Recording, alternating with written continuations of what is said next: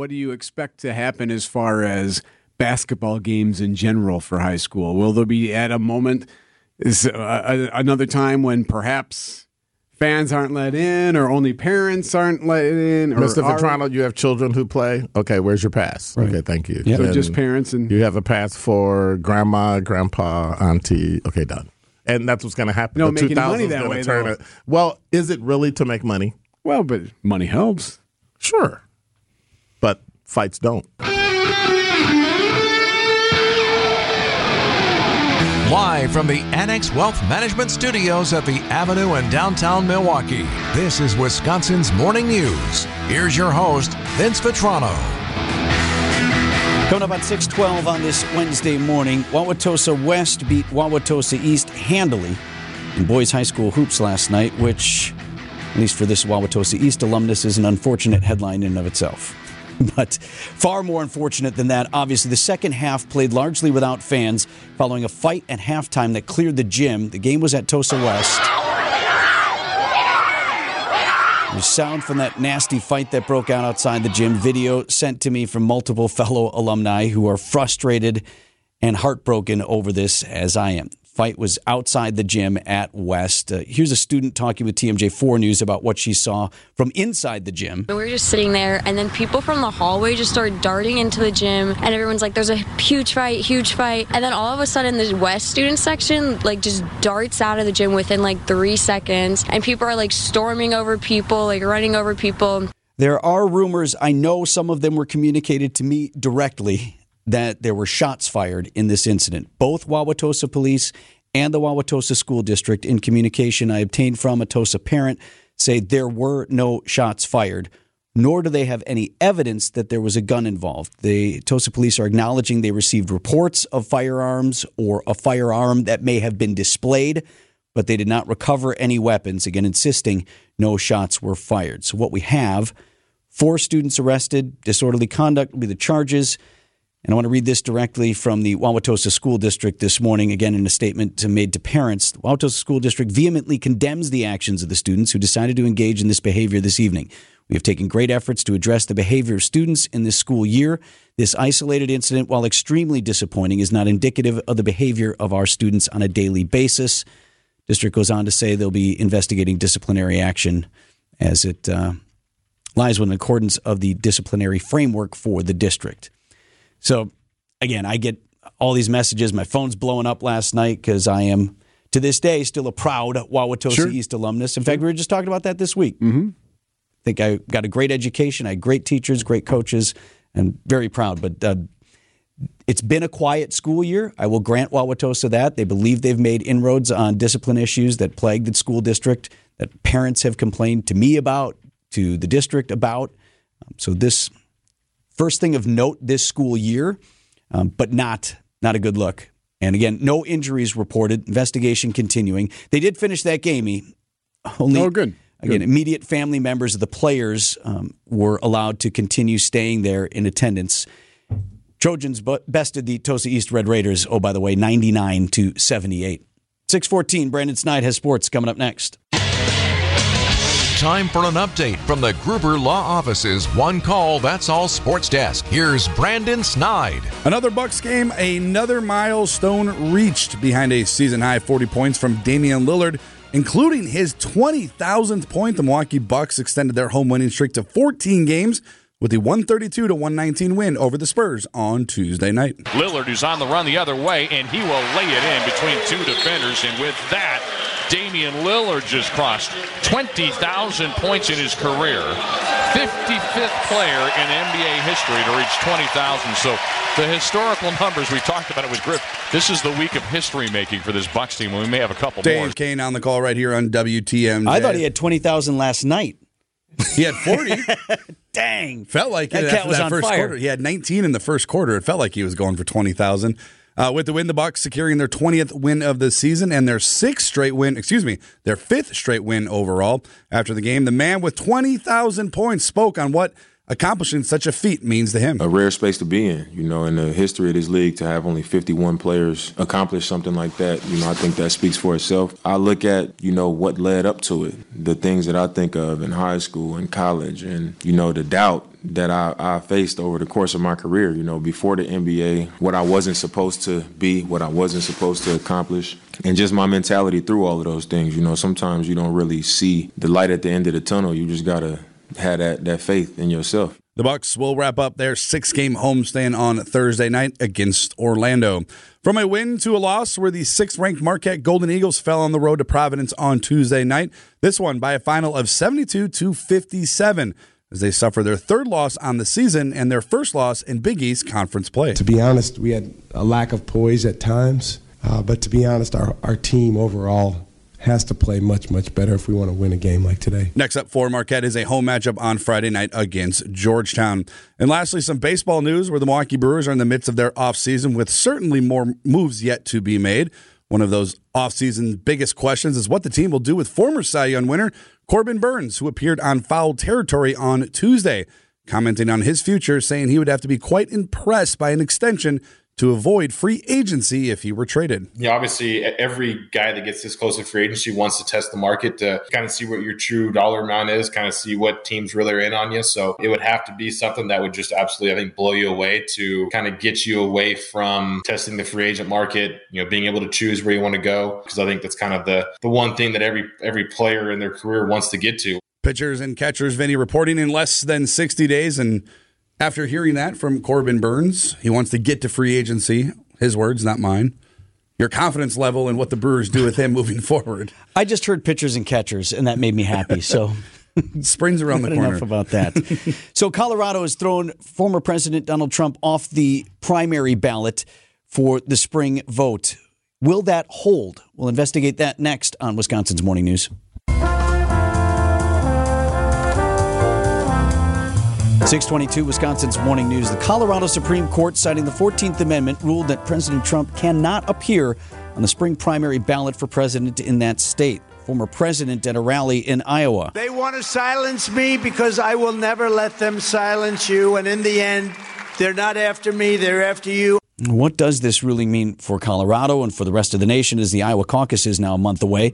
ABC News national correspondent Stephen Portnoy is with us from Washington this morning. Thanks for the time, Stephen. 4-3 ruling by the High Court in Colorado. So first question, this surely gets appealed, right, to the U.S. Supreme Court. Can the High Court overturn this ruling, and then is that the end of it? Well, yes, the High Court could overturn the ruling and have the final say here and say the 14th Amendment simply does not apply to Donald Trump and that the voters should be empowered to decide.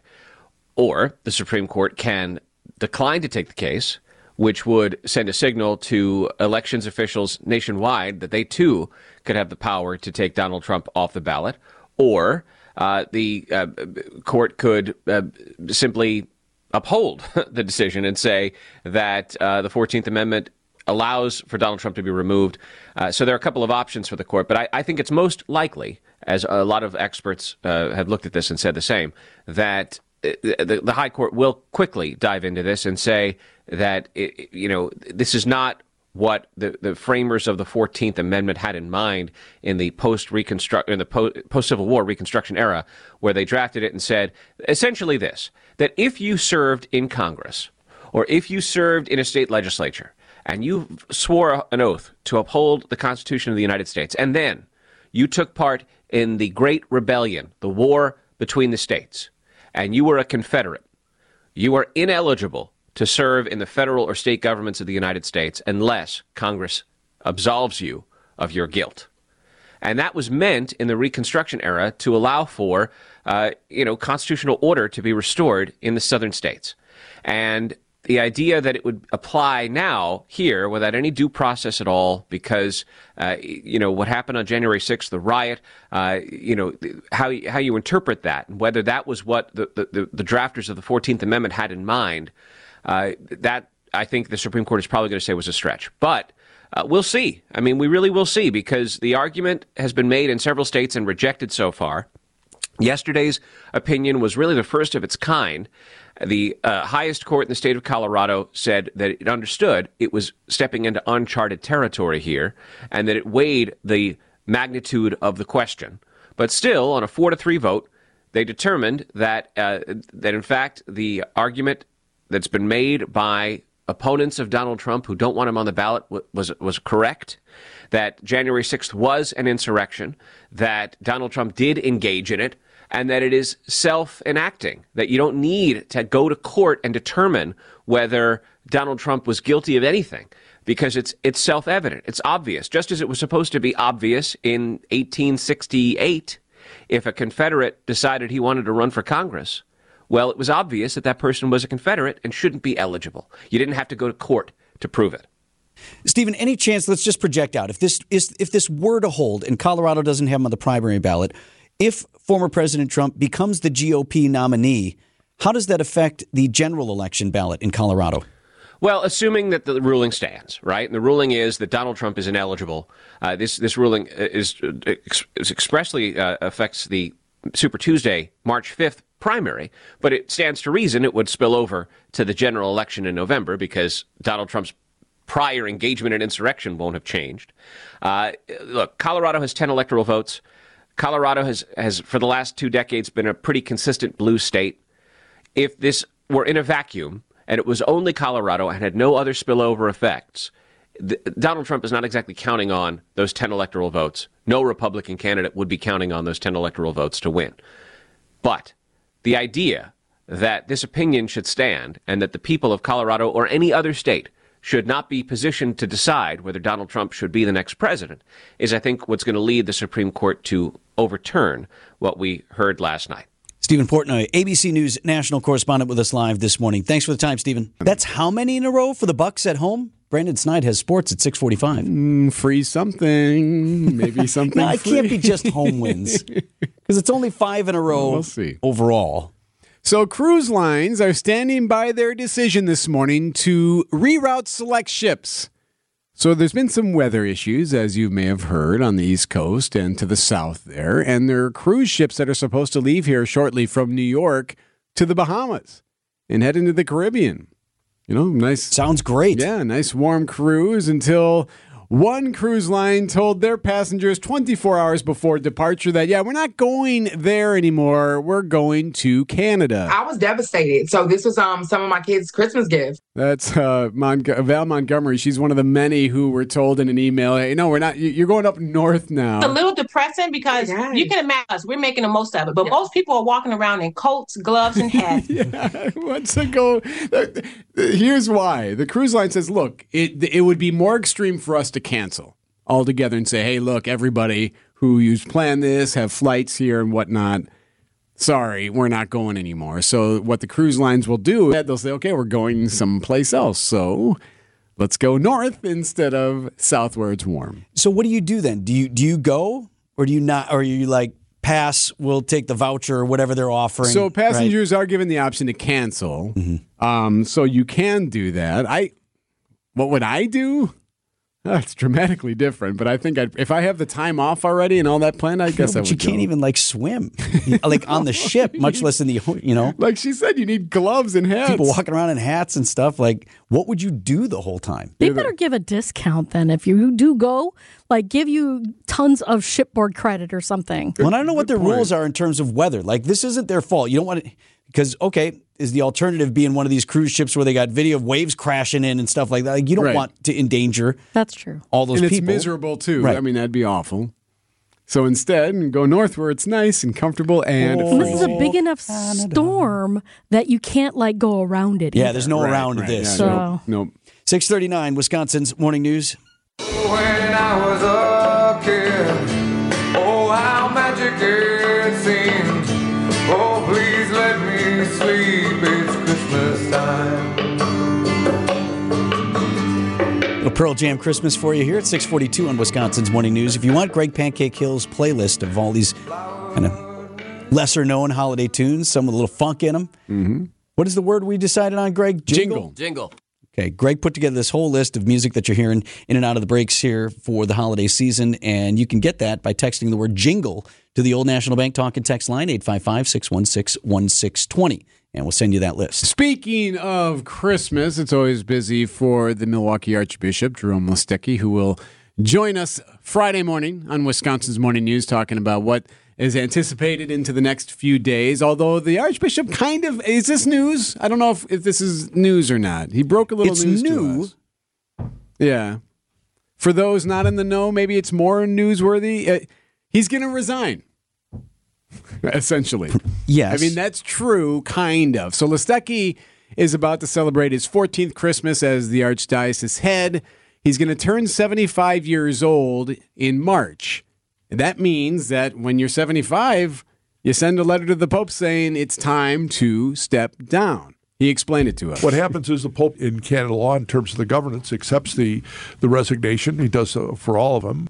We submit our resignation. The Pope accepts it and then sends back usually the 3 Latin words, nunc et tunc, which means now until then. So you stay in place until I replace you. And so it could be 3 months, could be 6 months, could be a year, could be 2 years. I mean, you just don't know. So he'll turn 75 per canon law that dictates this. He'll submit his resignation. The Pope will send him back saying, okay, I'll let you know, basically. And then, like you just heard him say, it could be months, years before a successor is named. And you asked if it's news. I mean, I guess it's news in so much as if you didn't know how old the Archbishop was, you wouldn't have known that he's coming up on his 75th. In terms of the process, this is just what always happens in that position. So he's not saying, I want to be done. He's saying, this is how it works. At 75, you tell the Pope, hey, remember me over here in Milwaukee? I'm 75 now. Do as you will. And then the Pope has that latitude of time to leave the Archbishop in place until the replacement is found. found. Around this time next year, another name will pop up for submission of resignation. That'll be Cardinal Timothy Dolan of New York, because he's about 9 months younger than Listecki. So some changes coming to Milwaukee area Catholics. Maybe. Well, ultimately, yes. When, we don't know. 6:45, Brandon Snide has sports next. Time for an update from the Gruber Law Office's One Call, That's All Sports Desk. Here's Brandon Snide. The Milwaukee Bucks secured their 20th win of the season behind 40 points from Damian Lillard as they go on for the 132-119 win over the Spurs. The Bucks will conclude their 6-game homestand with Orlando on Thursday night. The Marquette Golden Eagles fell on the road in Providence on Tuesday night to open up Big East Conference play by a final score of 72-57. Tyler Kolek led the team with 21 as the 6th-ranked Golden Eagles with the loss now fall to 9-3 overall. And lastly, the New York Jets quarterback Aaron Rodgers indicated on Tuesday that he won't play again this season in his bid to return from a torn Achilles he suffered in Week 1 of this NFL season. However, on the flip side, Rodgers does say he does intend to play in 2024. It's time for Extra Points, a sports opinion commentary on Wisconsin's Morning News. Here's Brendan Snide. A new era of Milwaukee Brewers baseball has officially arrived this winter. Pat Murphy is in, Craig Counsell is out, as the Brewers not only usher in a new era with new management, but the team, by all accounts, looks to be trending towards a youth movement here in Milwaukee. Just a handful of weeks ago, the Brewers made history when they signed the league's 2nd-ranked prospect, Jackson Churio, to a record-setting deal, even before the outfielder took a single pitch in the big leagues. Last season, you could really make the case that the youth train really took off, with guys like Joey Wiemer, Bryce Terrain, Sal Frelick, and Abner Uribe all seeing their major league debuts. Exciting times here in Milwaukee, no doubt about it, but now the biggest question of the offseason still lurks in the shadows over at American Family Field. What should this team do with star pitcher Corbin Burns? As of Tuesday, Burns made an appearance on foul territory, essentially saying he needs to be, quote, blown away for any extension either here in Milwaukee or in a trade. The Brewers, most notably owner Mark Antanasio, now has to make the tough decision this offseason, and in my opinion, needs to make a deal happen to send off Corbin Burns and acquire as much young talent as possible. I know the easy thing to do is to sell your fan base on competing, and in order to do so, it's easy to say you want Burns in order for that to be successful, and look, maybe you do. But it's perfectly normal to ask yourself, at what point does it hurt your team for the future to keep a guy you have no shot at retaining? I hope this organization learns from its mistakes of the past, and you don't have to look too far. Look back at not trading a guy like Prince Fielder, watching him walk for free, and what that trade could have looked like and how that trade could have shaped your franchise for years and years to come. Instead of trading these guys and shaping your franchise to be successful down the road, all we are left with instead is memories. And, well, memories don't win championships.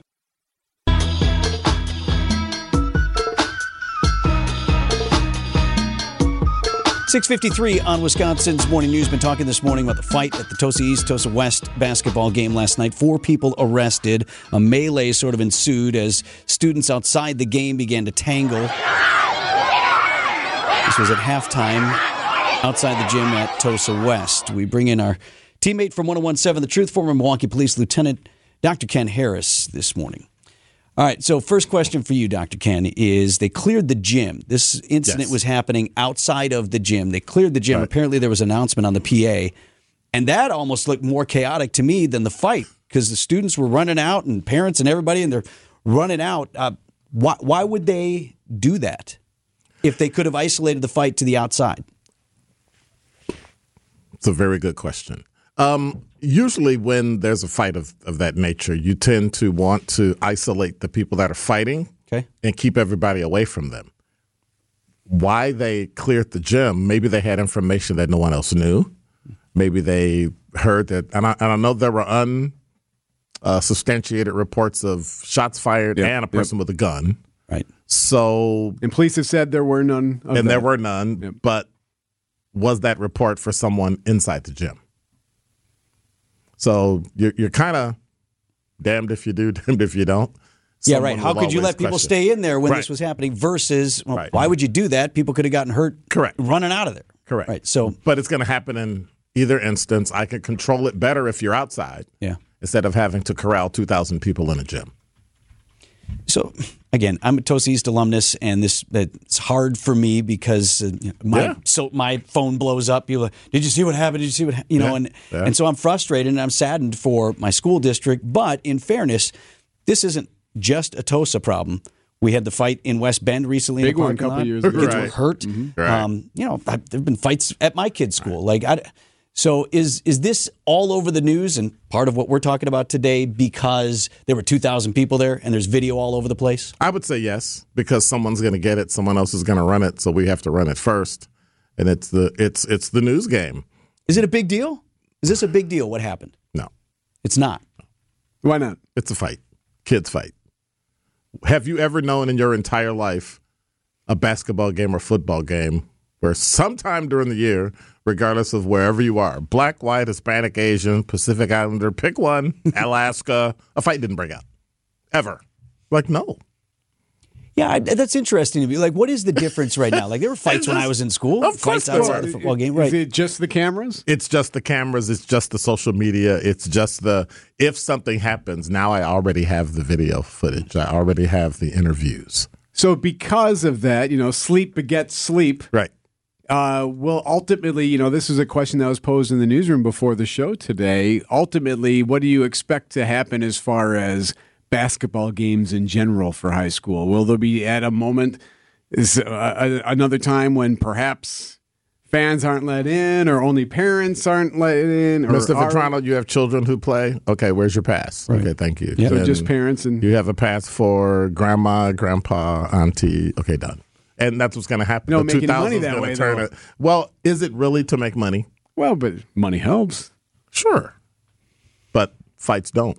So now we're going to isolate it and make parents and family the only ones that can watch games. I think another reason, though, this continues to get more attention, and this was a pretty nasty fight. I've seen some in person in my day when I was a kid, too, but the prospect that people may be armed never crossed my mind in the 1980s and 90s when I was in school. Never. So that has changed. Yes. Kids have gone into schools and shot people. But the question is, how did you get in there with a gun anyway? Right. How would you let someone into a basketball game? So you can throw out metal detectors. Wouldn't stop a fight, but you can throw out metal detectors. That may happen. It'll be a good deterrent. Police officers there, good deterrent. Yeah, Tosa said they had 3 SROs there. What about punishment? Like the crime that's already on the books? Well, in terms of the school district, throw them out.